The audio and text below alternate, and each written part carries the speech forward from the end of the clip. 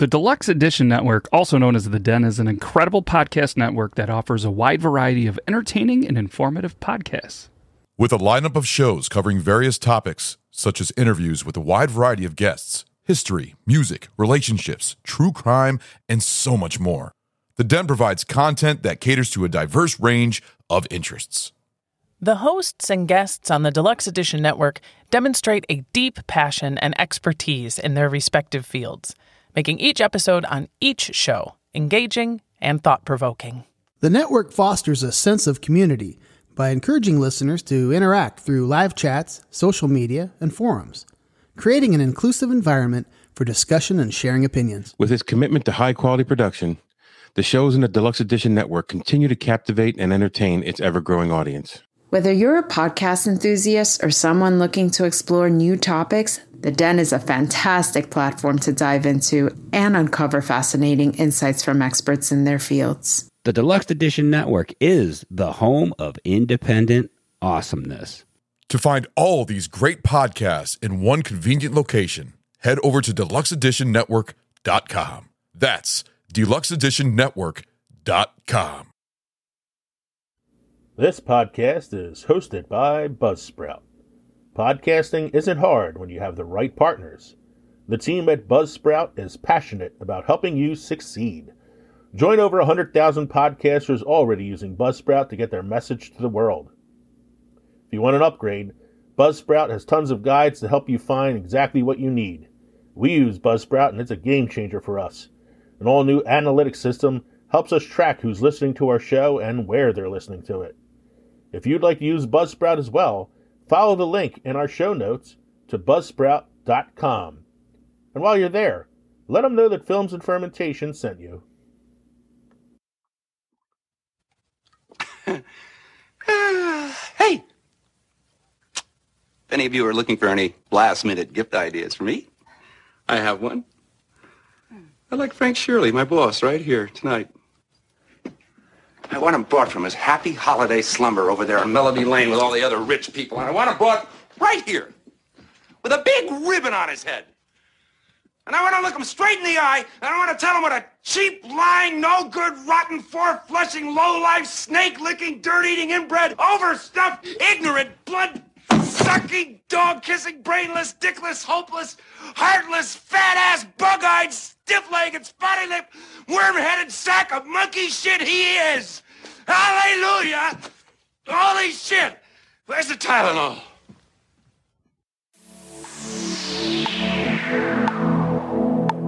This podcast is part of the Deluxe Edition Network. To find other great shows on the network, head over to deluxeeditionnetwork.com. That's deluxeeditionnetwork.com.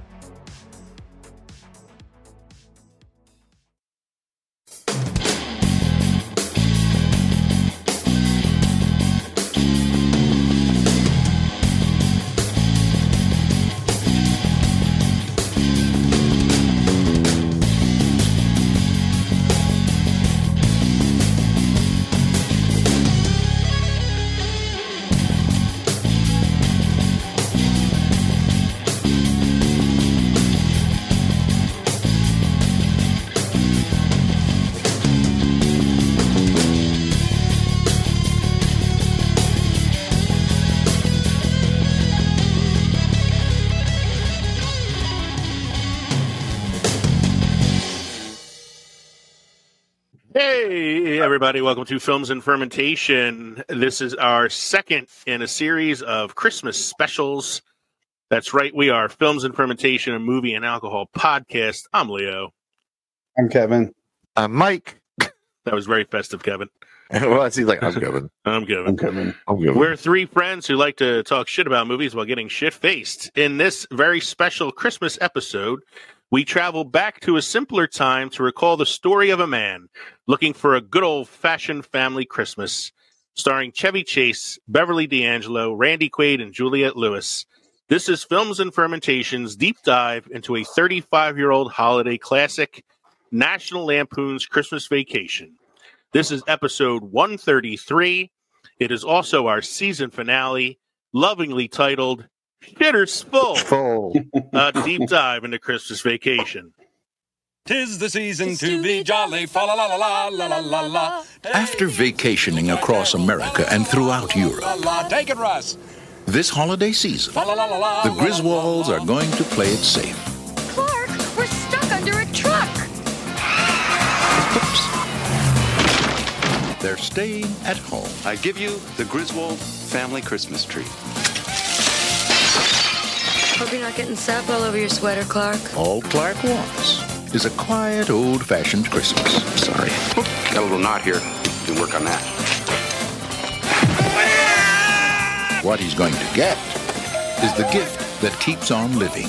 Merry Christmas. His family. We didn't come to impose. Oh, hell, there's plenty of room. Do you sleep with your brother? Do you know how sick and twisted that is, Mom? Well, I'm sleeping with your father. Have you got a kiss for me? You better take a rain check on that, Art. He's got a lip fungus they ain't identified yet. But no holiday could ever be more deeply touching. We were gonna call, but Eddie wanted to make it a surprise. If I woke up tomorrow with my head sewn to the carpet, I wouldn't be more surprised than I am right now. We're really gonna fly down the hill with this stuff. So genuinely moving. Can I refill your eggnog for you? Drive you out to the middle of nowhere? Leave you for dead? More truly uplifting. Can I show you something? I was just browsing. Or more down to earth. Merry Christmas! If Santa is smart, he'll stay well clear of this joint. It's a death trap. Than Christmas with the Griswolds. Everybody come out quick, look at the lights! They want you to say grace. I pledge allegiance to the flag of the United States of America. This year, let Chevy Chase light up your holidays. National Lampoon's Christmas Vacation. That thing had 9 lives. She just spent them all. You woo, crack up.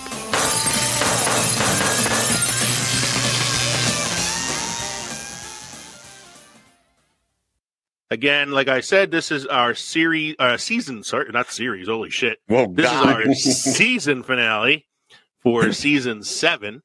We'll be returning after the New Year's with the first episode of season 8. The actual date of that airing will be January 9th, 2024. So we'll see you in the future for our season premiere, which will be the first episode of season 8, which is going to be a return to one of our favorite topics, movies that time forgot. In the meantime, don't forget to drop us an email at filmsandfermentation.com at gmail.com. See what I did there? Don't forget. You know, Don't forget. Trying to be witty, even though I'm like fucking it up. Or visit linktree.com/filmsandfermentation to find all our social media and podcast links. Become part of our Films and Fermentation family by supporting us on Patreon or visiting our merchandise store at teespring.com. Remember, we are now part of the Deluxe Edition Network. That is the Deluxe Edition Network, The Den. You can find out more information about The Den at deluxeeditionnetwork.com, as well as finding out more information about our podcast and the other podcast affiliates. What, of course, are we drinking this evening, gentlemen? Booze. I'll go first. Go for it, Kev. I didn't get around to it last episode, so I've pulled out my Mad Elf. You're an angry elf. Unfamiliar with my Mad Elf. Keep your Mad Elf in your pants. Yes, it is a spicy Belgian holiday brew. It's got flavors of cherries and honey. It is 11% alcohol by volume, and it will fuck you up like you wouldn't believe. Yeah, it must be a South Pole elf. He's an angry elf. He's an angry elf. Mike, what do you got going on this evening? I am drinking a nice glass of Nog Shine on the rocks. So that would be the Old Smoky Moonshine Eggnog? Eggnog Moonshine, yep. 17.5 alcohol by volume. Nice. Do you have to work tomorrow? Yes, I do. Yeah. All right. I am doing a second in the series of drinks I received as a gift. So in our previous Christmas episode where we talked about the best Santa, I received a bottle of Buffalo Trace bourbon from the principal at my school. And I was drinking that during the show, and it was really good. And I was feeling pretty decent at the end of the program because it was a 45% alcohol by volume bottle of alcohol. Tonight, hey, Molly, what's up? Tonight, I am drinking an alcohol that was given to me by my cousin-in-law, Sal. This one is Woodford Reserve Kentucky Straight Malt Whiskey, Distiller's Select. Shit. It is really good shit. You can see I've already Oh, my sister-in-law gave that to me a couple years ago for Christmas. We just polished it off 2 weeks ago. You can see I've already hit this one a little bit. Yeah. That's good shit right It's there. very good shit. That is And good stuff. it is 45.2% alcohol by volume, so slightly more than the other one I was drinking the other night. So I have a glass of ginger ale here I'm going to mix it with, but I have to give one to my homie first. Appreciate it. Yeah. All right. Now put some hair on your chest. Excuse me. And I'm going to put the rest in my drink. My ginger ale here. That was a lot. I just poured that fucking ginger. I can see the label Jesus, without the whiskey now. He's only working half a day. Or Yeah, I got a kids will half be day doing tomorrow. half a day.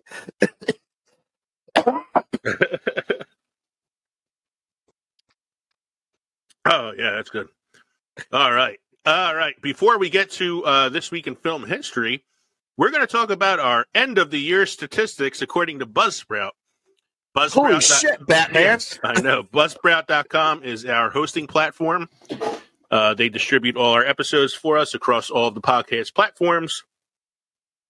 If you need a hosting platform for your own podcast, give Buzzsprout a gander and let them know that Films and Fermentation sent you. As long And as here you don't are do a podcast about drinking and films. Too late. Just don't do that. So here are our statistics for the year 2023 according to Buzzsprout.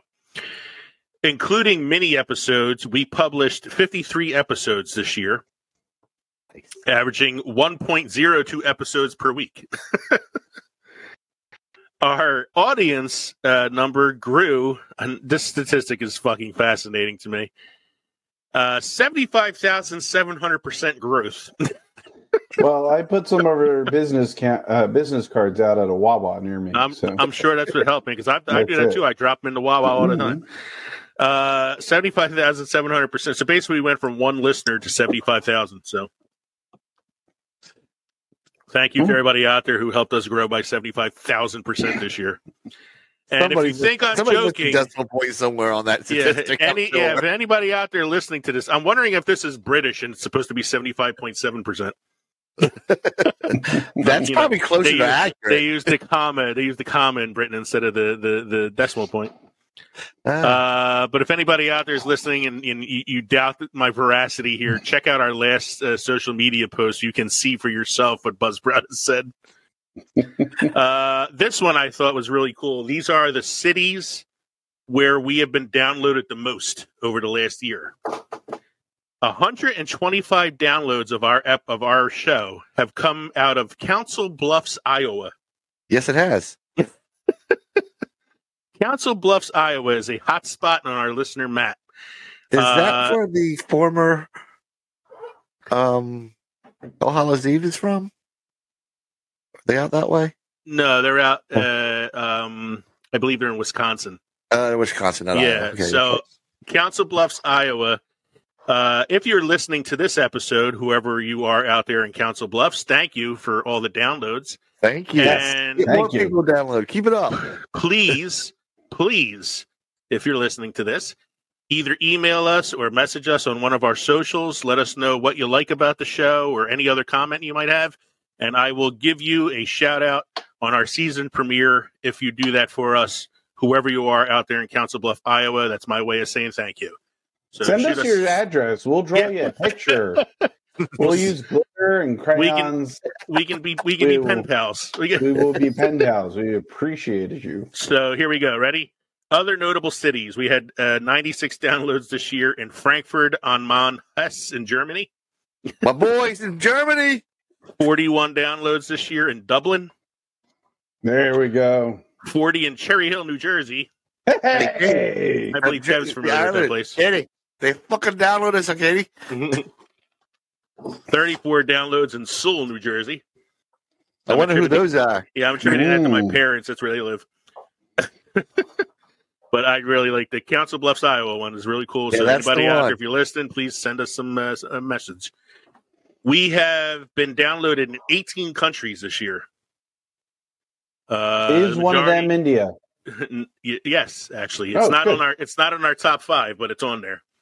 No, top 5 is Our top, obviously, is the United States, but then we also have Germany, Ireland, Sweden, and the UK. Nice. I know we have a couple listeners in Scotland because the one listener reposts our stuff on Twitter all the time. Would that be considered the UK? Yes, Scotland, yeah.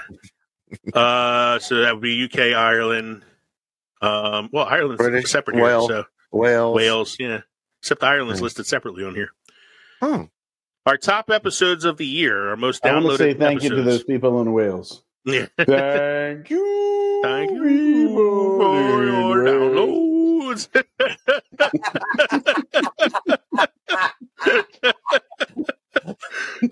That's the We just lost all our listeners in Wales. That's the TikTok clip this week. All right. Damn it. Our top episodes this year, our most downloaded episodes. Episode 128, Filling in the Plot Holes.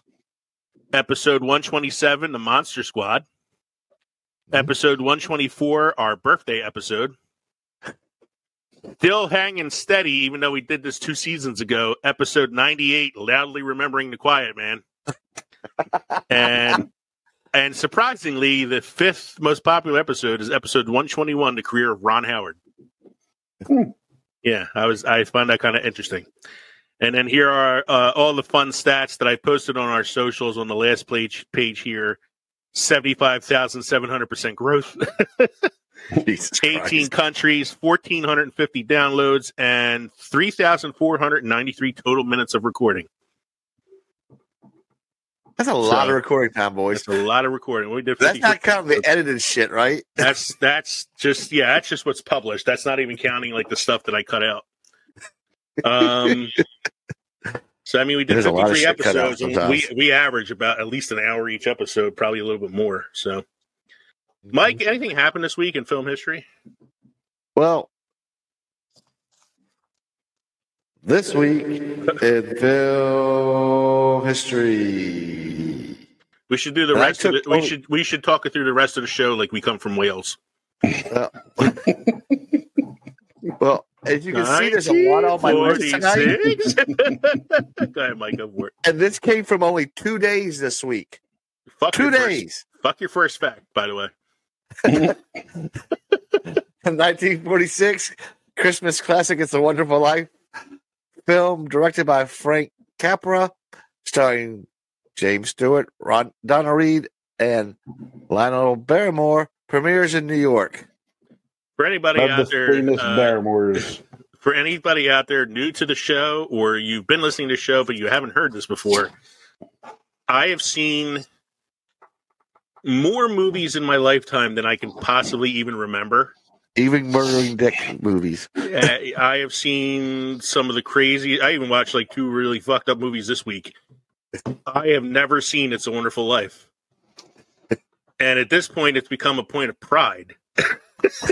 To the point now when people say you've never seen it, and I go, no, I do it because I love hearing people say you've never seen it. You of all people have never seen Never it? seen it? Like I know enough about it because it's been, done 400 times, done a million times on other shows and other ways, and it's been remade, soft reboots and shit. Like I mean, I know the story. I just, as a point of pride now, I just refuse to say it. Nothing against Jimmy Stewart, one of my favorite actors, but I could care less about this. Or Donna Reed. Or Donna Reed, who had the Donna Reed show. Yes. She looks amazing in that movie. She does. Hit me with the next fact there, sir.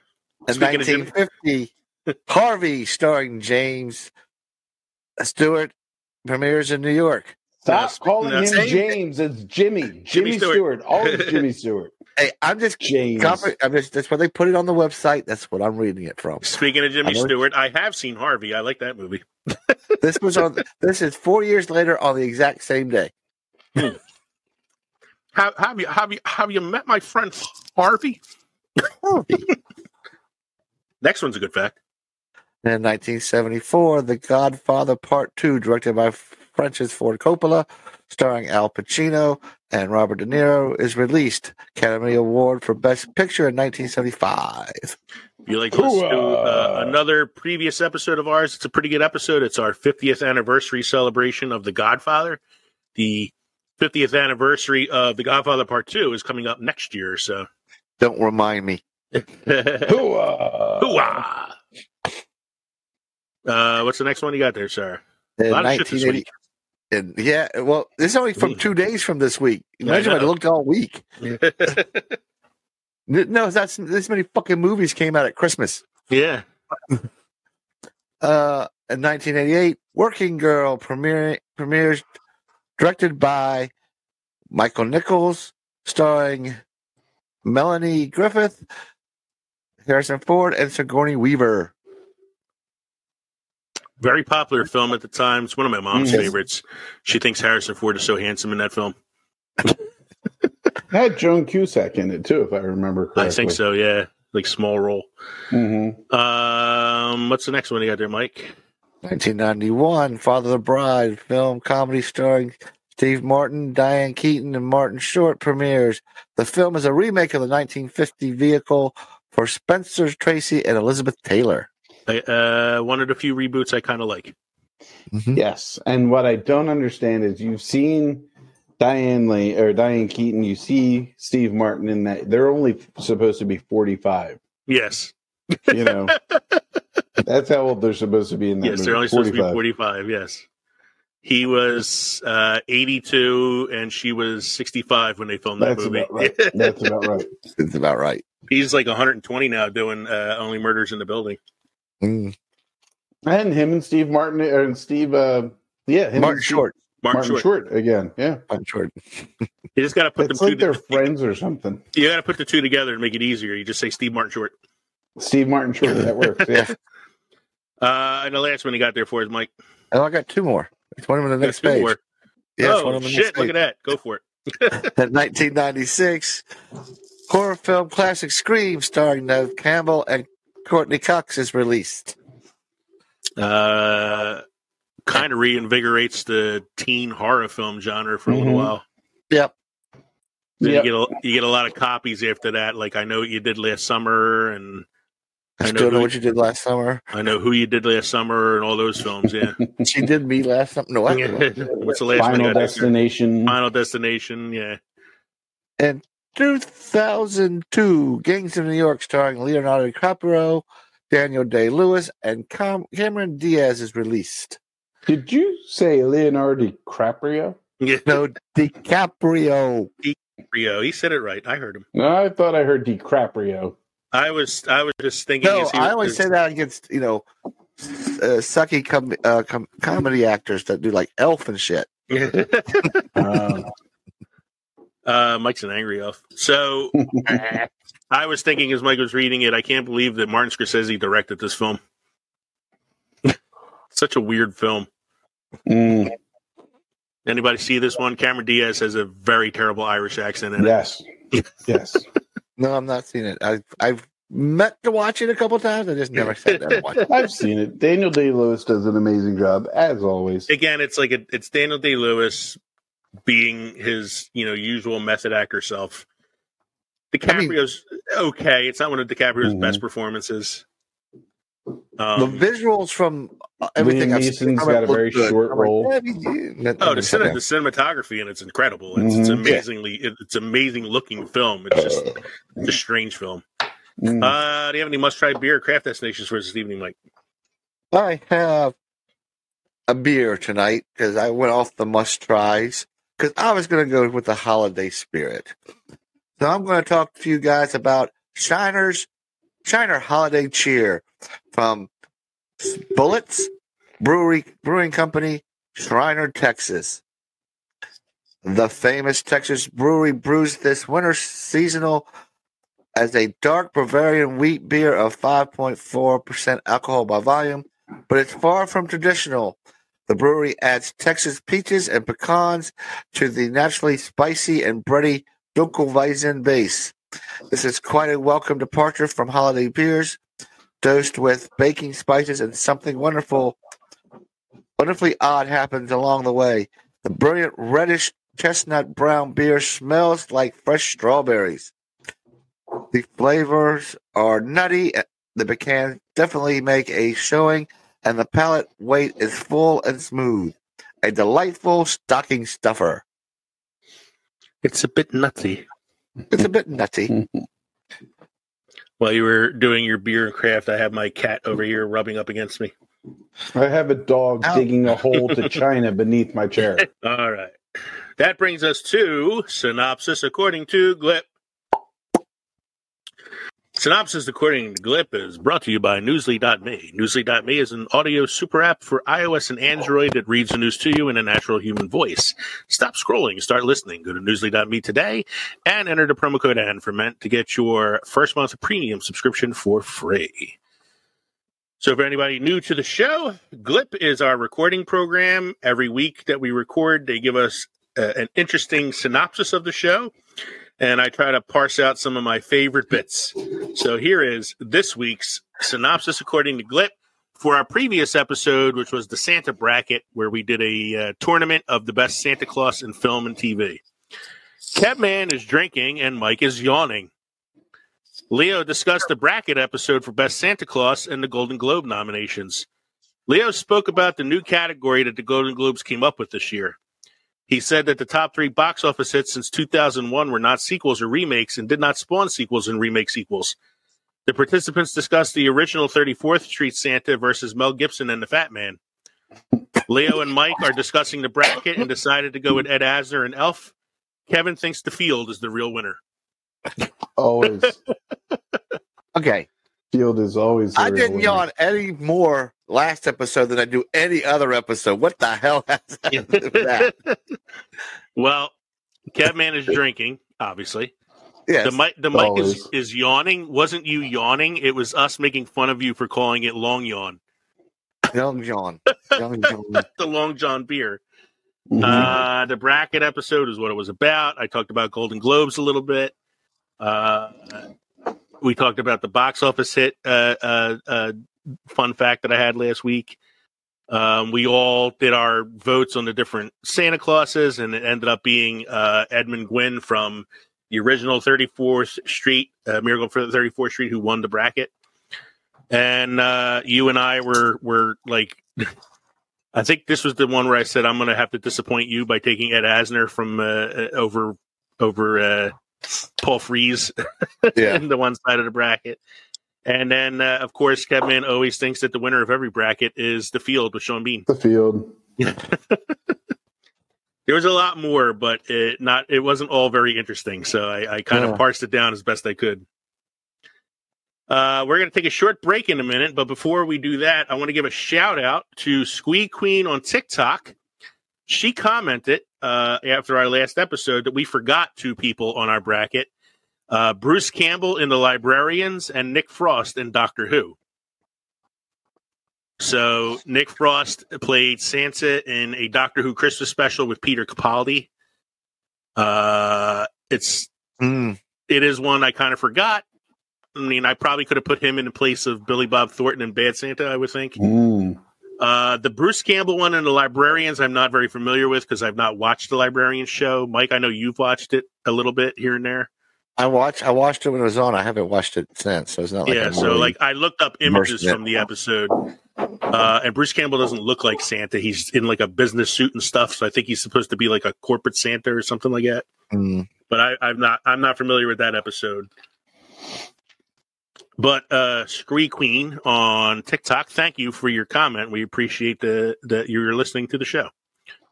So we're going to take a quick break. I'm going to play some promos from our affiliates over at the Deluxe Edition Network. And then we'll be back with our main segment this evening, which is a celebration of the 35th anniversary of a Christmas classic, National Lampoon's Christmas Vacation. Hey, this is Casey Shearer. And this is Ray. Do you like pop culture? We're pretty sure you do. Then come on over and check us out at deluxeedition.show. You will not be sorry. Or maybe you will be. I don't know. Hey man, what's your bacon? You gotta tell everybody what that means first. It's that extra side topping or main course in life that makes everything about your day even better. Whether it's movies, music, cooking, paranormal, video games, whatever it is that helps you unwind, maybe even get a little bit inspired. We talk to hot new bands. We are Felicity. Hey, this is Bradley from Emerosa. TV personalities. Hi, my name is Rachel Pizzolatto. Hi, my name is Patty Magley. Wrestling personalities. Hi, everybody. I am Eric Bischoff, WWE Hall of Famer, Godfather here. Actors. This is Sean Kanan. Thank you for joining us. Fellow podcasters. Emo Social Club. Ladies and gentlemen, Mr. Dave Schrader. Pretty much any like-minded creative across all facets of the entertainment industry. You can check out Bacon is My Podcast on all streaming platforms, as well as the Strangerhood TV YouTube channel. New episodes dropping every Monday, Wednesday, and Friday. Listen in when we find the answer to the question, what's your bacon? All right. We're back from our short break, and I decided before we get into the main segment, I need to do a little compare and contrast. So the other night I did Buffalo Trace bourbon. Tonight I'm doing Woodford Reserve whiskey. And I need to decide yesterday at the party, I had two things of Knob Creek. It was a company party. I need to decide which one I think is the better of the two, so I have them both here. I don't feel like dirty in a shot glass, so we're just going to lip it. Do they? How do they both smell? Because the smell of them is always what gets smooth. That's a good one. The Woodford Reserve smells pretty. Yeah. So does the Buffalo Trace. Buffalo Trace smells nice as well. I got to try some of that Buffalo Trace. Buffalo Trace got a little bit of a bite to it. Well, it depends upon what you're trying to do. It's got a little bit more of a bite. The Woodford Reserve is very smooth. The Buffalo Trace, it's smooth on the back end, but has a little bit of a bite on the beginning. Okay. But it's good. They're both really good. I'll bring the Buffalo Trace over on New Year's and try it out. Cool. All right. This should be a good show now. I still have to work tomorrow. I got to work with the Coast Guard tomorrow. I got to work with children. You got to work with children in the Coast Guard? You got to work with the Coast Guard, which is pretty much children. Children. You know, like you. You work with children, too. Yes. All right. So tonight's main segment is a look at the Christmas classic. I think at this point we can call it a Christmas classic. National Lampoon's Christmas Vacation, which came out in 1989, celebrating its almost 35th. I'm cheating a little bit. It's almost 35th year anniversary at this point. So let's talk about the film a little bit. So here's some little general info about it.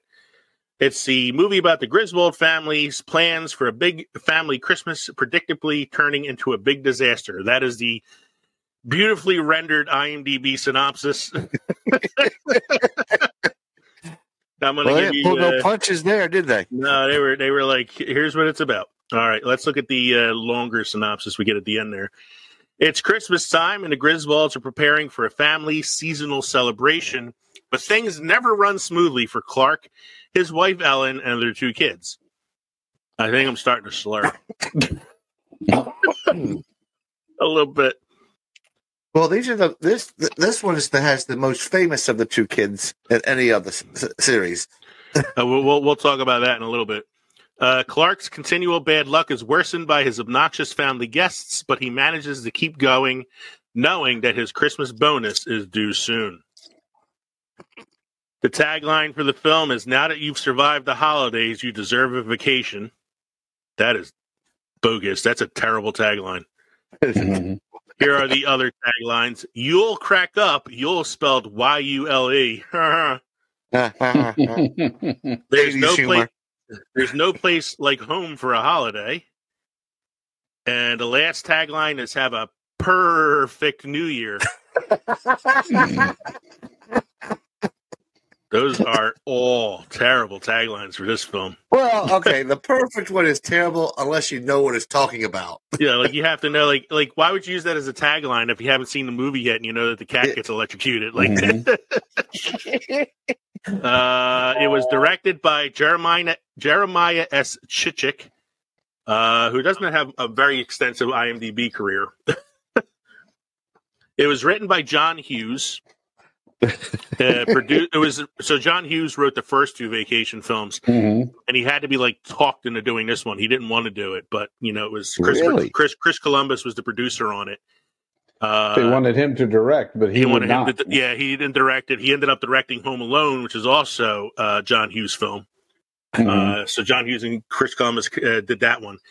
And they were having a hard time getting a director to come in because Chevy Chase is so like notoriously hard to work with. Yeah. Yeah. So they got this guy, Jeremiah S. Chichik, who I guess was sort of like just a easy stone to pass for Chevy Chase, I guess. So the movie stars Chevy Chase as the beleaguered Clark Griswold, Beverly D'Angelo as Ellen Griswold. In this film, his children are played by Juliette Lewis as Audrey and Johnny Galecki as Rusty.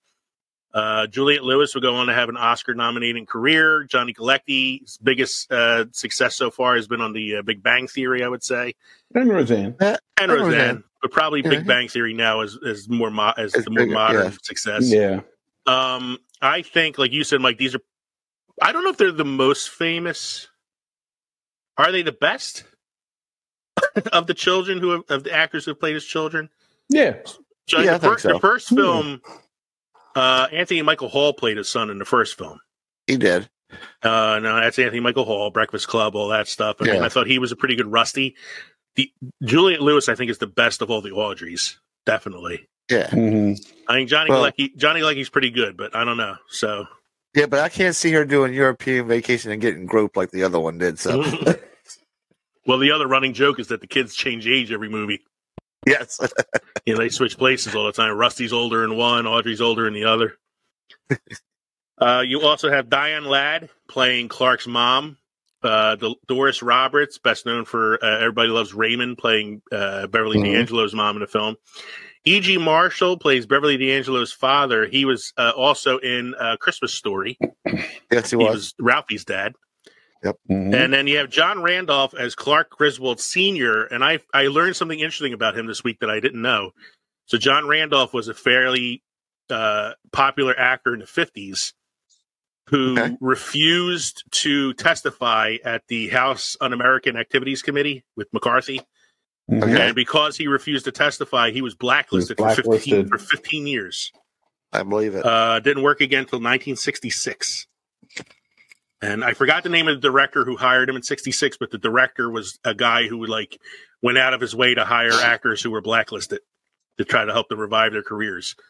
So after that, he went on to 40 years of playing characters and millions of films. So right. Randy Quaid, of course, is Cousin Eddie. And as we've learned recently, Randy Quaid pretty much is not much different from Cousin Eddie. He wasn't acting so much as just showed up. It just showed up, yeah. Some other notables in here: Miriam Flynn as Cousin Eddie's wife, Catherine. William Hickey as Uncle Lewis. And Mae Questel as Bethany. Mae Questel was the voice of Betty Boop. And Olive from Popeye. Yep, and this was her last acting role before she passed. You also have Julia Louis-Dreyfus as Margot, the next door neighbor. Yep.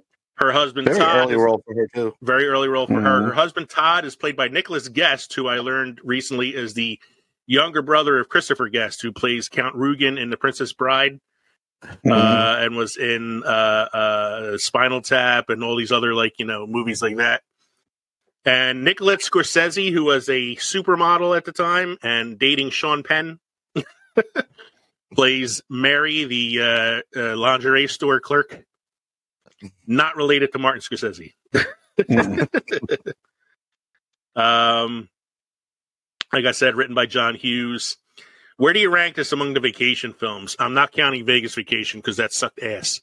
But like Vegas or Original Vacation, European, and this one. I put this at number 2 because I think the original, without the original one, you wouldn't have the rest.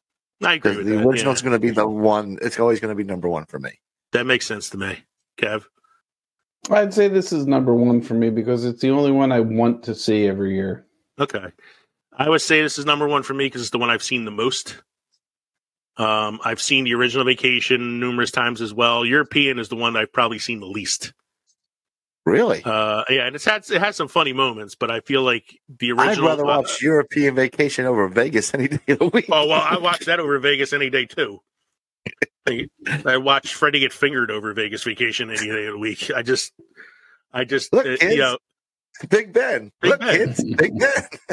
I think the funniest part of that is when they go to the German family's house. He thinks it's his relatives, and they're not.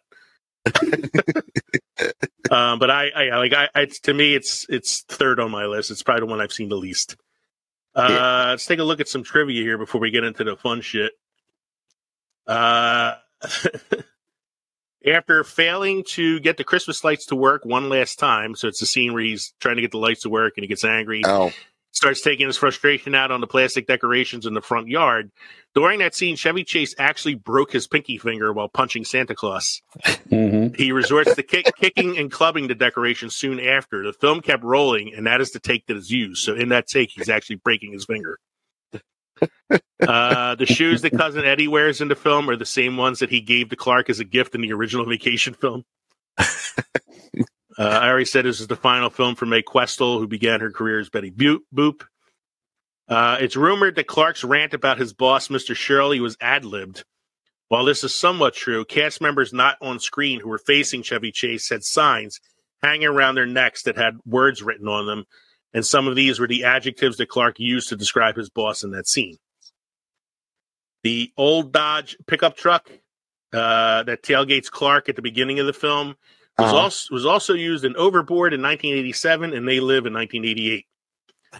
So that truck had a three-year run of being in movies. Wow. Before cameras rolled, we had just talked about this. Director Chris Columbus came to the realization that he could not work with Chevy Chase. So even though I've heard that a lot, though. Yeah, I've heard it a lot over the years too. Even though he desperately needed the job at that point in his career, he decided to quit the project. But John Hughes brought him in to direct Home Alone, which became a massive hit a year later, earning over 6 times the amount of money that Christmas Vacation earned. Near the end of the film, Rusty says, "I told you we should have gone to Hawaii." In the first Vacation film, when asked where in the world he would like to go most, that's what he says.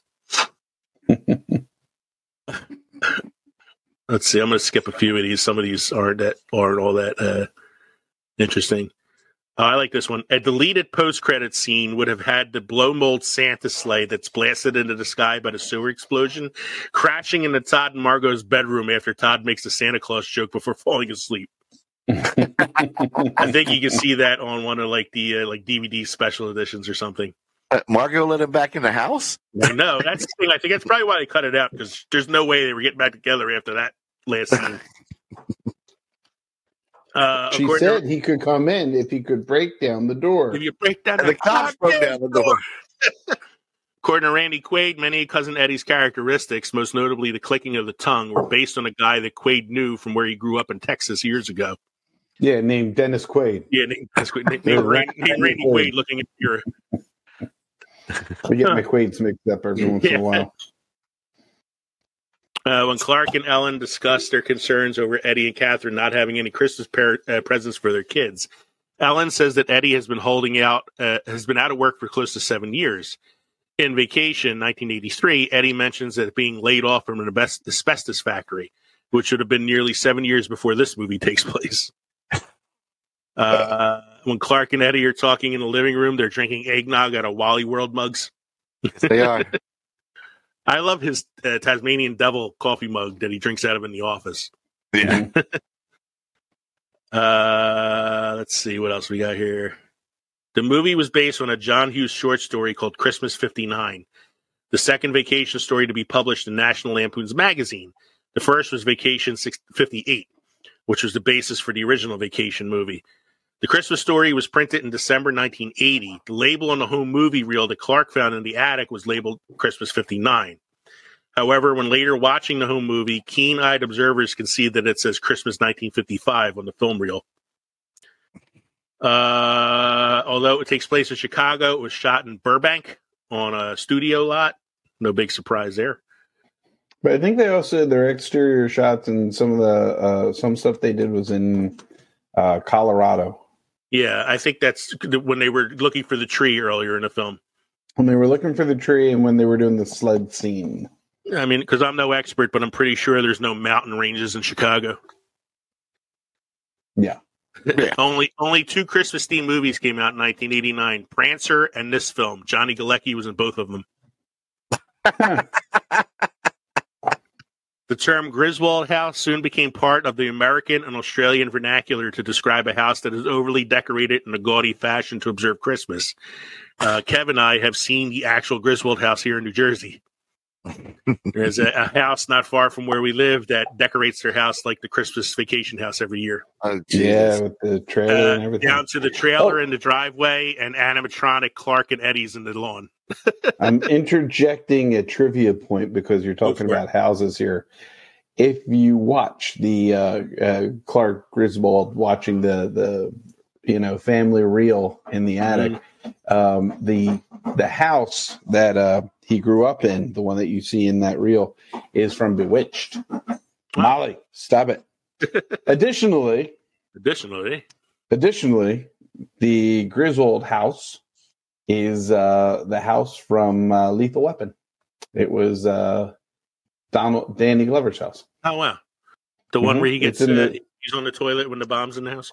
Yeah, it's the back lot to Warner Brothers Studios. Yeah, I'm assuming that if you looked into it, then it probably was the house in a lot of different movies. Then at that point, yeah, probably. Yeah. And most of the snow that you saw was either just artificial or chip marble, stuff like that. So this one's interesting. Despite acting as the husband and wife duo of Aunt Bethany and Uncle Lewis, Mae Questel was 19 years older than her co-star William Hickey. She was 81 years old at the time, and he was only 62. Boy, he was a fucking old-looking 62. Yeah. Jesus. It's the only vacation movie not to feature the Lindsey Buckingham song Holiday Road.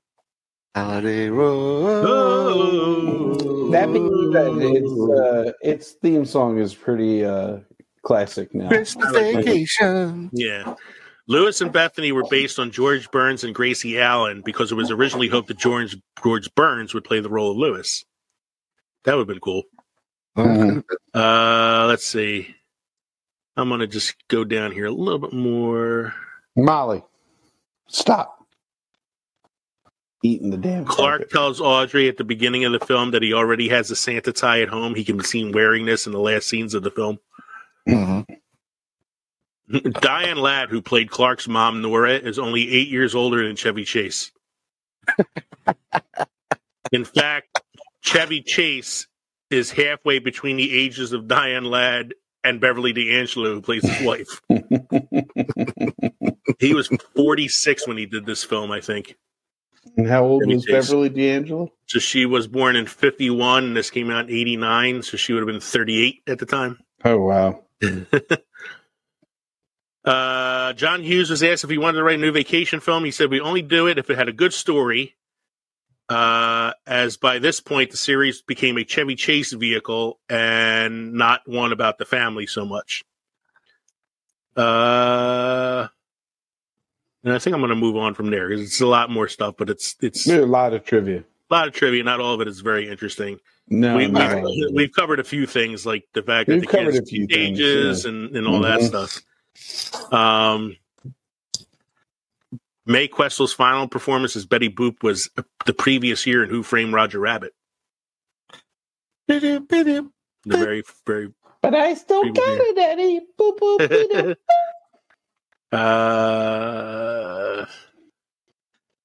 favorite scenes and quotes. So let's see here. Yes, let's go to favorite scene / quotes. Can I just put down the whole movie as my favorite scene? Let's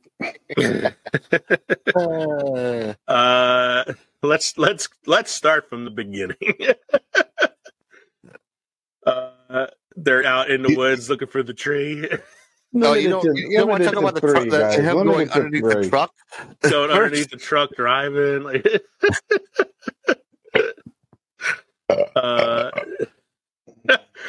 don't you love this tree, Audrey? She can't see it right now. Clark, her eyes are frozen. I'm pulling up some of the quotes now. Merry Christmas. Merry Christmas. Happy holidays. Happy holidays. Merry Christmas. Merry Christmas. Kiss my ass. Kiss his ass. Kiss your ass. Happy Hanukkah. Hey, if any of you are looking for any last-minute gift ideas for me, I have one. I like Frank Shirley, my boss, right here tonight. I want him brought from his happy holiday slumber over there on Melody Lane with all the other rich people. And I want him brought right here, the big ribbon on his head. I want to look him straight in the eye, and I want to tell him what a cheap, lying, no-good, rotten, four-flushing, low-life, snake-licking, dirt-eating, inbred, overstuffed, ignorant, blood-sucking, dog-kissing, brainless, dickless, hopeless, heartless, fat-ass, bug-eyed, stiff-faced, spotty-lipped, worm-headed sack of monkey shit he is. Hallelujah. Holy shit. Where's the Tylenol? And our listeners should know he did not read that. That came off his head. Yeah. He knows that line. I'm sure I've told the story before about how I had that as the ringtone on my phone. It was back when I was teaching high school. I had it as a ringtone on my phone, and I forgot to turn the ringer off one day, and it went off in class. And I immediately went into I'm smarter than my kids mode, and I spun around on the class and went, "Whose phone is that?" And they were terrified. I miss that sometimes. I like this one. Hey, Griswold, where do you think you're going to put a tree that big? Bend over, I'll show you. You got a lot of nerve talking to me like that, Griswold. I wasn't talking to you. I do this a lot with the principal at school. What are you going to do about it, Todd? I don't know. Margot. What's that sound? You hear it? It's a funny squeaky sound. You couldn't hear a dump truck driving through a nitroglycerin plant. You surprised? Surprised, Eddie. If I woke up tomorrow with my head sewn to the carpet, I wouldn't be more surprised than I am right now. You beat me to it. That is my favorite line in the entire film. I love that fucking line. It's so like everybody loves the rants or they love like this or that. Like I love when he said, if I woke up tomorrow with my head sewn to the carpet, I would be more surprised than I am right now. I love this one too. This is when they're sitting at the dinner table. He's like, hey kids, I heard on the news that an airline pilot spotted Santa's sleigh on its way in from New York City. And Eddie looks at him and goes, you serious, Clark? Clark, I think it's best if everybody went home before things get worse. Worse? How could things get worse? Take a look around here, Ellen. We're on the threshold of hell. When Santa Claus sticks his fat ass down that chimney, he's going to see the happiest bunch of assholes this side of the nut house. Also, when he says, we're going to have the happiest Christmas since Bing Crosby danced with Danny fucking Kaye.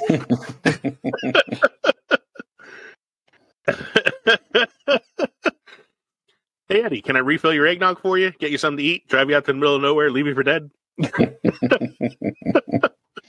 Come and give me a kiss. I'd hold off on. I get a rain check on that. He's got a lip fungus they haven't identified yet.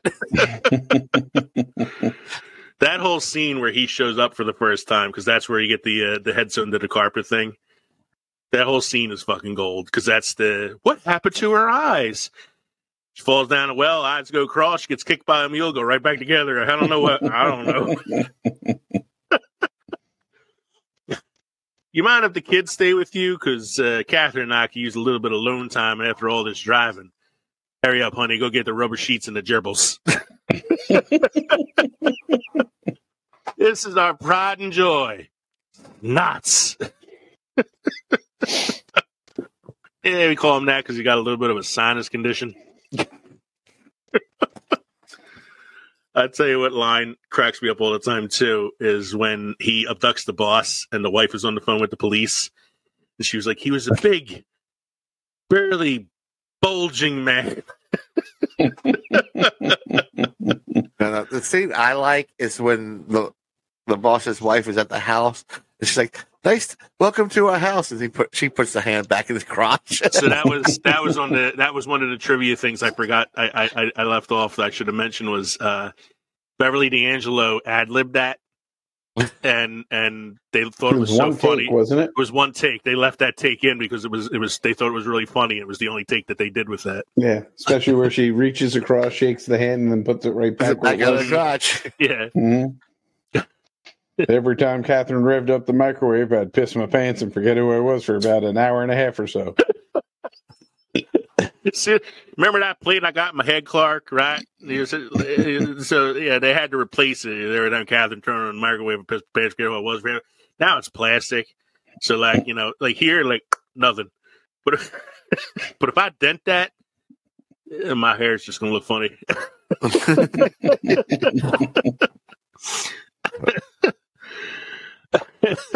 Ruby sued a little girl. Rocky shitting bricks. You shouldn't say that word. I'm sorry. Shitting rocks.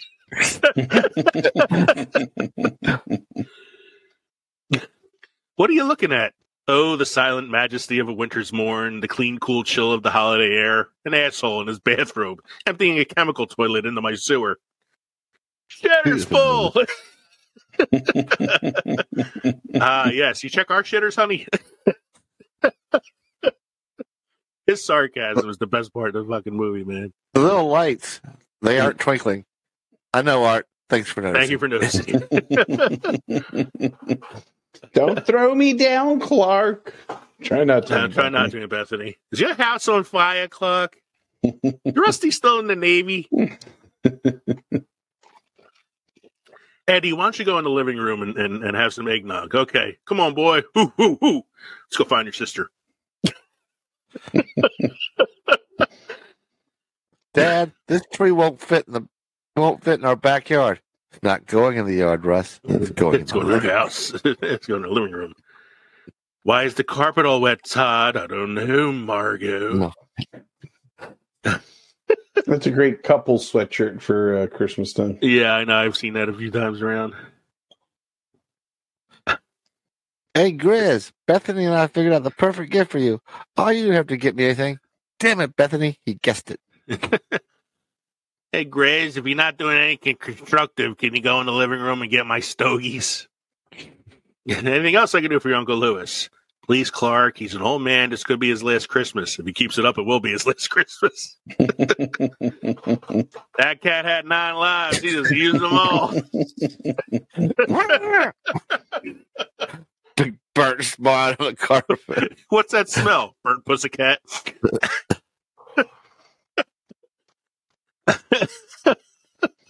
Where's Eddie? He usually eats these goddamn things. Not recently, Clark. He read that squirrels were high in cholesterol. Oh my god, this movie is so fucking amazing. Look, I'm like, there's so many.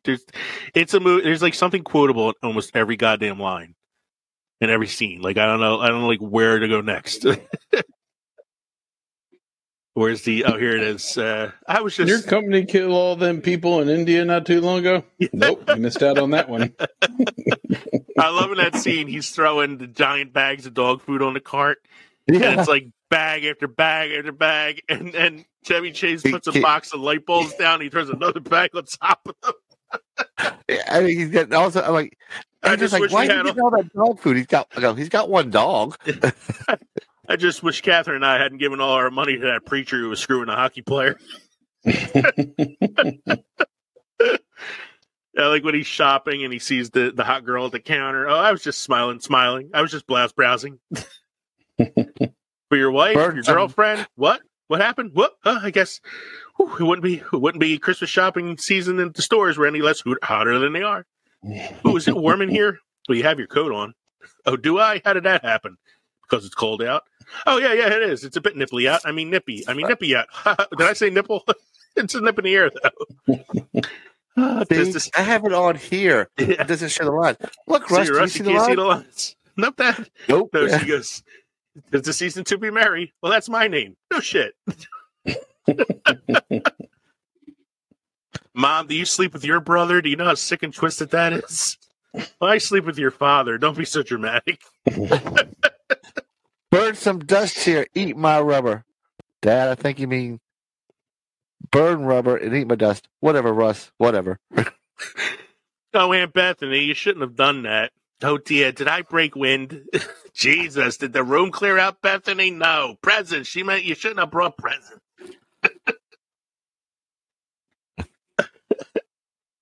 So let's get back to the scenes then while we're over here quoting everything. What is... Oh, man, there's so many fucking good ones. What's your favorite scene in the film, you think? Like, overall favorite scene? I still think it's the picture. It's the burnt out spot of the cat. It makes me laugh. You're like the test audience because the studio wanted to take it out, and after they showed it to the test audience said, "No, leave it in. It's hysterical." It's hysterical. I don't need Eddie say anything about the 9 lives. It's just the burnt spot of the cat there. Just... I think mine is. Oh my god. Even though it's totally ridiculous and totally implausible, one of my favorite scenes is the sled scene. Yeah. Oh, yeah. Where he puts the lubricant on the sled to make it go fast. It's like such a ridiculous scene because like he's going through so many different landscapes that really shouldn't be there to end across a highway into a Walmart. Walmart parking lot. Same Walmart where he went shopping later. Yeah. I think that one's great, and I think I like the dinner scene when Aunt Bethany starts saying the Pledge of Allegiance. I like the decorating scene just at the end where he's trying to get everything lit up, and everybody keeps turning the light switch on, and all these fucking extension plugs. Yeah. And That's very everything they tell you not to do is done there. That's very 80s safety right there. It's funny. So I watched it. Like I said, I watched this 3 times this week. And I watched it once on a channel where it was unedited. You know, so I got all the cursing and the good stuff. Yep. And then I watched it once on that Christmas Plus app that Katie found. It had the weirdest commercial breaks I have ever seen on a channel. A lot of them have those things. Yeah. There was a commercial break when he's on the ladder hanging up the lights and the ladder starts falling. Commercial break halfway through the ladder fall. And then there was a commercial break halfway through the rant. Like, how do you break that up? And then I watched it. It was on live on one of the like TBS or one of those stations. So it was like the edited version. Well, at least they put the commercials in there. Let me tell you a little story real quick about a weird commercial break. The other week, I just had one of the channels on, and they were playing The Lord of the Rings, and they put a commercial break right as Boromir pushed the sword up, and they went to commercial. His death scene. They didn't even go, "I will follow you, my brother, my king." They cut the commercial before that part of the thing. Did they at least go back to the line after the break? Yes, but I'm like, are you fucking kidding me? Yeah, like, how do you break it there, man? I'd say what's another good scene is his daydream or night dream, whatever you would call it, about the swimming pool with the Metallica playing in the background.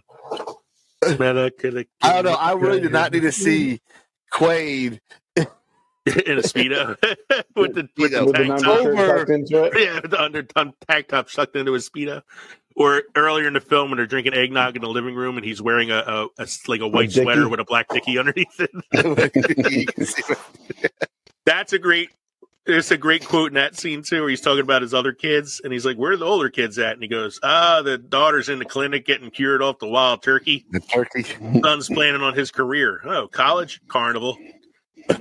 Must be proud. Yeah, last year he was pitching bark on the tilt-a-whirl.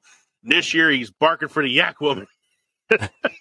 Ever seen her? Ever seen her, Clark? Ugly little thing, got a horn growing outside of her head. Hell of a cook. Oh shit! Kev, do you have a favorite scene? I think we took them all. Yeah. The movie. I'd say you guys probably took, the whole movie. Kev likes the animated series at the beginning. The department store with the nipply outside thing. Yeah. That's a good one. You like the animated film at the beginning, too, with Santa Claus. Yeah. Oh, my God. So, age best and worst here. I will. I'm going to let the audience. I told you guys earlier, but I'm going to let the audience hear it. Clark Griswold is a human version of Goofy. Oh yeah, in half this movie. It's even when the sentimental, he's watching. You can see it happen. He's watching the movies, and the door opens and he falls. I'm like, that's such a Goofy move. It's a lot. There's a lot of like physical comedy and pratfalls on top of the vocal comedy as well. Right, and that was a Chevy Chase thing. Like that was something he did on Saturday Night Live all the time. Was the physical comedy. What is anything that has aged worst or best from the movie to you? So, I think one of the things that have aged the best for me is that even though it's a goofy comedy and there is the physical humor and all that stuff, the movie does have a lot of heart. It does because it is about a man who just wants the perfect Christmas, celebration. Well, I think that's also the feel that whole he's thing behind a lot of the vacation movies. Is the heart of Clark and wants the family to despite the nice fact vacation. that he is one of the horniest men to ever exist. that too. Not only that, I mean, it's not touched on often, but he's taking over the role of hosting Christmas from. It seems like he's taking it over from his father. He's trying to make this perfect Christmas for his family, and it seems like this may be the first time, which is why it's so important to him. He did mention later in the movie with his dad, he goes, all our holidays seem to be all screwed up. How'd you get through it? And his dad goes, Jack Daniels. Yeah. Yeah. Or, well, so but he also asks, family thing about it being a fucked up thing. Yeah. He also asks his dad if he's going to read Night Before Christmas. He goes, no, I'm retiring. It's your holiday now, so. Right. I was going to say that because that was another one of those like sentimental, heartfelt moments in the film where it's like, he's reading it. But then that also leads into a great scene too, because like he's reading Nightmare Before Christmas and then Eddie pulls up on the driveway with the RV with his boss tied up with the bow on it wrapped around him. He's reading The Nightmare Before Christmas. No, he's reading The Night Before Christmas, not The Nightmare Before Christmas. The Jelly of the Month Club. Clark, it's that's the keeps on giving all year long. You're right. You're right, I Eddie. think, if anything aids badly in this film, I don't know. Probably how horny he is. Like, he's the epitome of midlife crisis horny. I don't know, man. Like, you got Beverly D'Angelo at home, who's a fucking smoke show. Like, does it hold up today? I would say yes. It's 35 years later. We're still talking about it. It's definitely a classic at this point, I think. Yeah. They're playing it 24 hours now on TBS like they do a Christmas Story. So I'd watch that 24 hours before I watch That's Christmas the seal of approval. All right. If you had to give an Oscar to one person in this movie, who would it be? Are we all going to go ahead, Michael? Bethany. Who? Bethany? Aunt Bethany? Bethany. Aunt That's Bethany. what I was going to say. Really? I was going to say Randy Quaid. Oh, come Yeah. No, Aunt Bethany.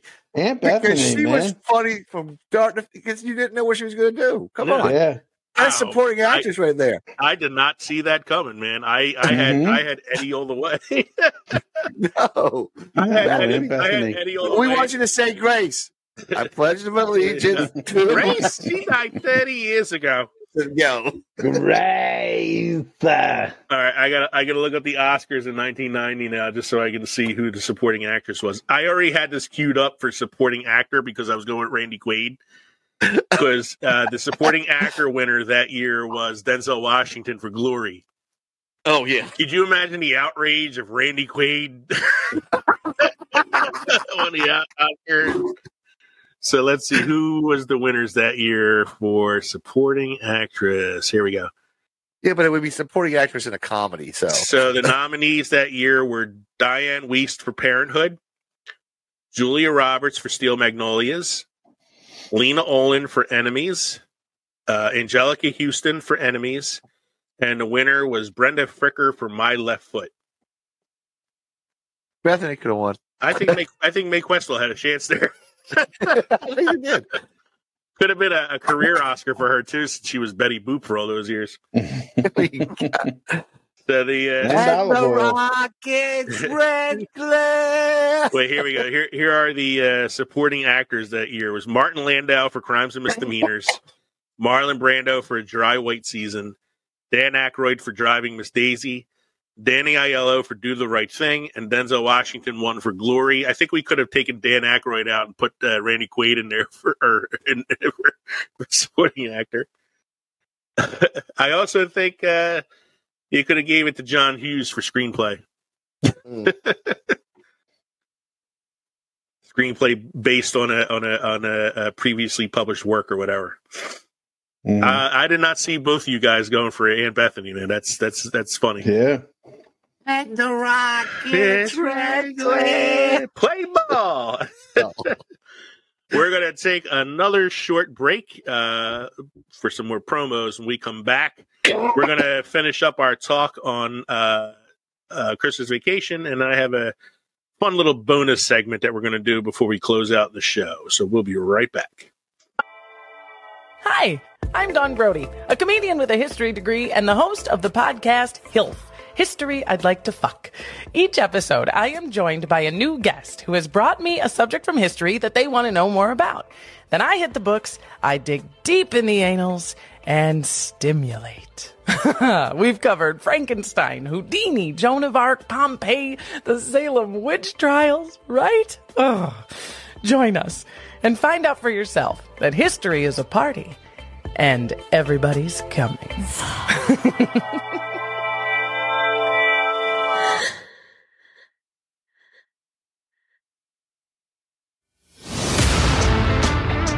Hi, I'm Chris. And I'm Deb. And we host a pretty fun podcast called Today We Laughed and Learned. You know, this is where we discuss all the things we should have learned, but, well, never did. And we have quite a few laughs along the way. Today We Laughed and Learned with Chris and Deb. We're curious about everything. Experts on nothing. Come find us wherever you get your podcasts.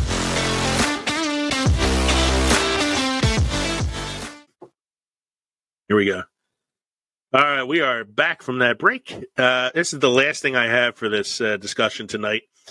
If you were recasting this film for a modern audience, who would you cast in it? I came up with an actor and actress for Clark, Ellen, Eddie, Todd, and Margot. But I'm willing to hear anybody you have for any category. It doesn't have to be all of them. It could be one of them, whoever, because this is kind of like one I just kind of threw out there at the last minute. But I'll give you mine for now.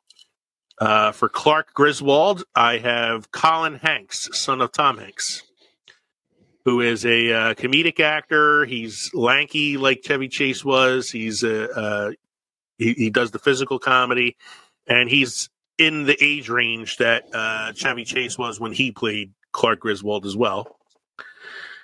For Ellen, I have Kristen Bell, who is also in the Beverly D'Angelo age range. Mm-hmm. And I think it's like funny because like Bev D'Angelo is probably like out of Clark's league, but you still believe that they were a loving couple. And I feel like Kristen Bell would be kind of out of Colin Hanks' league. Mm-hmm.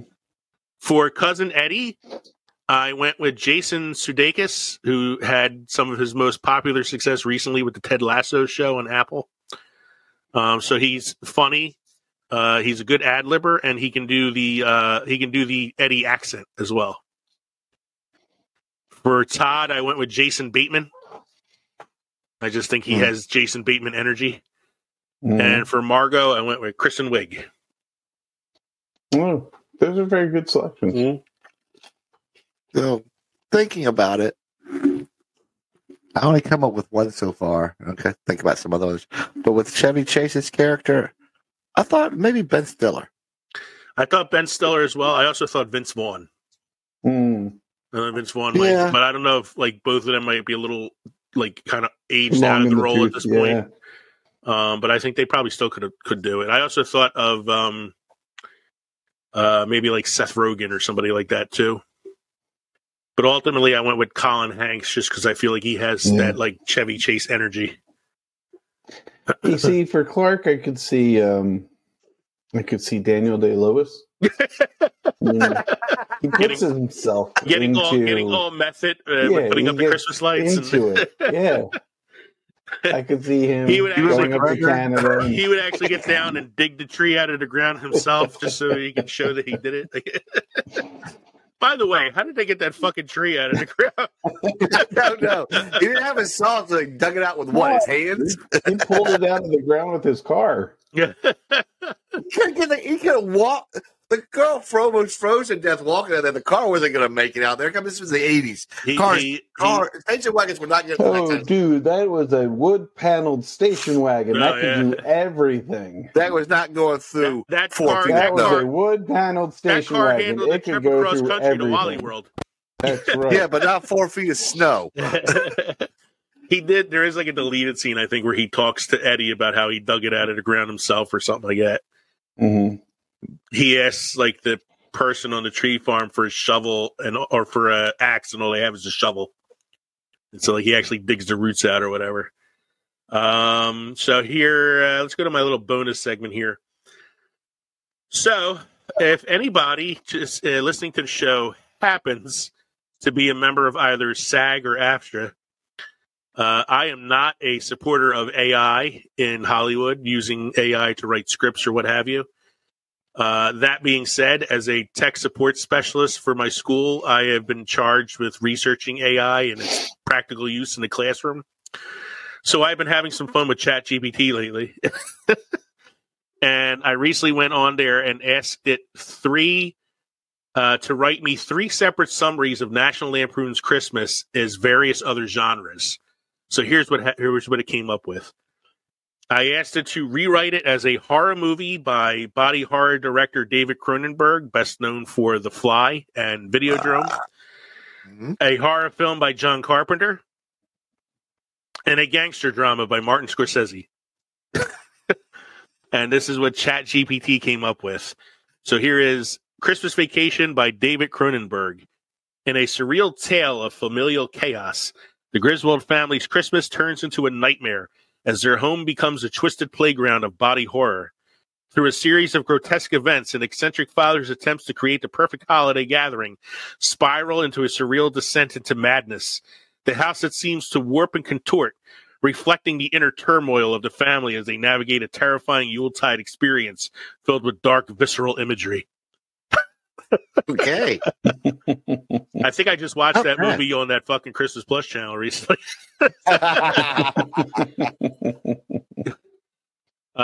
If John Carpenter wrote Christmas Vacation, the Griswold family's festive celebrations take a chilling turn when their suburban neighborhood transforms into a sinister landscape. Bless you.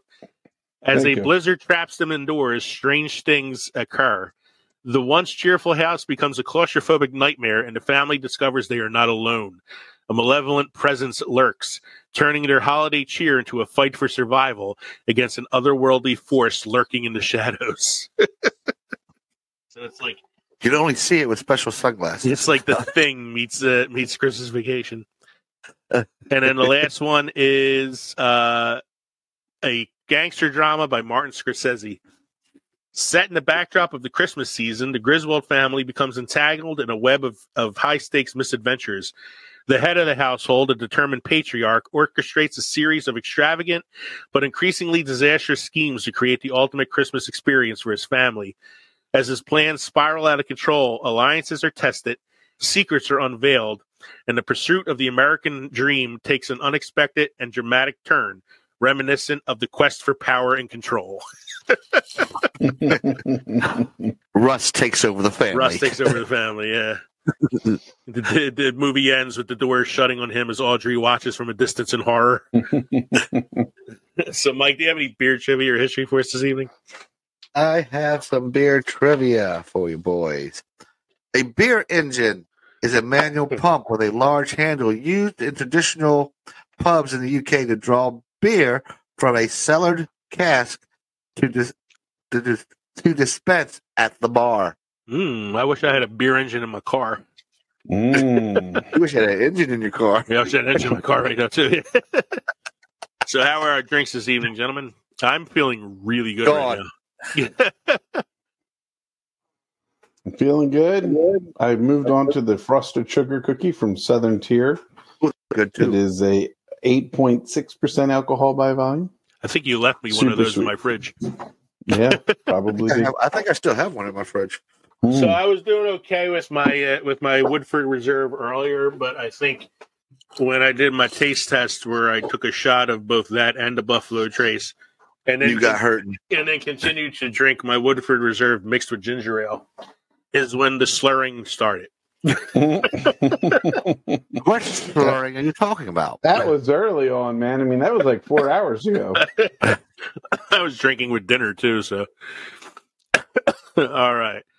So thank you everybody for joining us this evening for our 7th season finale, episode 133, which was a deep dive into the 35th anniversary of Christmas Vacation, lovingly titled Shitters Full. We hope you enjoyed listening to this podcast as much as we enjoyed recording it for you. Remember, you can drop us an email at filmsoffermentation@gmail.com. Iowa, I'm talking to you. You can also go to linktree.com/filmsoffermentation to find all our social media podcast links.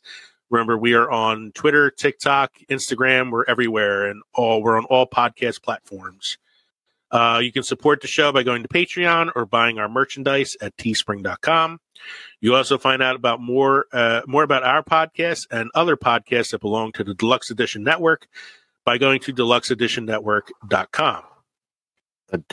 Don't forget, we will be returning for our 8th season premiere in a couple of weeks because we're going to be taking some time off for Christmas and New Year's. Our next new episode will be, as I said earlier, January 9th, 2024. That is Tuesday, January 9th. For that, we are going to be doing our usual topic that we do on our season premieres. It's episode 134. We're returning to one of our favorite topics, movies that time forgot. Each of us will be picking a movie from our youth that we really appreciated when we were young, but you don't hear much about anymore. And it usually turns into a pretty fun discussion. So we look forward to having you guys join us for the season 8 premiere. French Connection. Yeah, the French Connection. In the meantime, I'm Leo. I'm Kevin. I'm Mike. Thank you for all your support, and thank you for helping us with that 75,700% increase in listenership. Keep on downloading. To all the 18 countries out there, please spread the word to the rest of the countries. And to you people out there in Iowa, thanks, y'all. We'll see you next year. Cheers. Cheers. Cheers.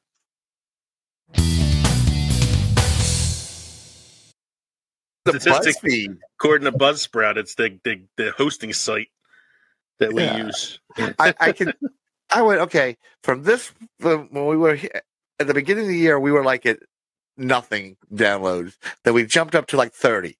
So that's like 300%.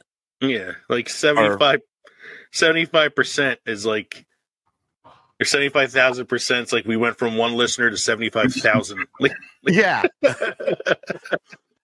And then we jumped up another one. So I go, there's another 200%. So I can see 500%. And we've averaged about 350% jump. But I love it. I thought it was so funny. I posted it on like every single social site we have. I saw. Adrian's trying to figure it out. Like, I don't know. Then I went on the Buzzsprout and saw the stuff. I went, somebody don't know how to do math. Hey, it's all done by an algorithm. I didn't do it. Go for it. I can barely hear that. Oh, it's Christmas in Hollis. There we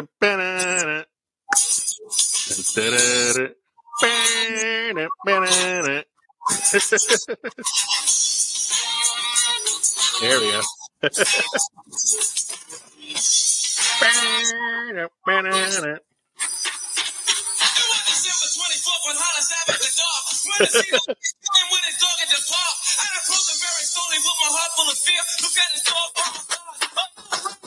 I guarantee you, because of YouTube's strict copyright laws. That's gonna. We only play so much of it. We're in the clear. Yeah, I was gonna say it'll get muted when I put it on the video.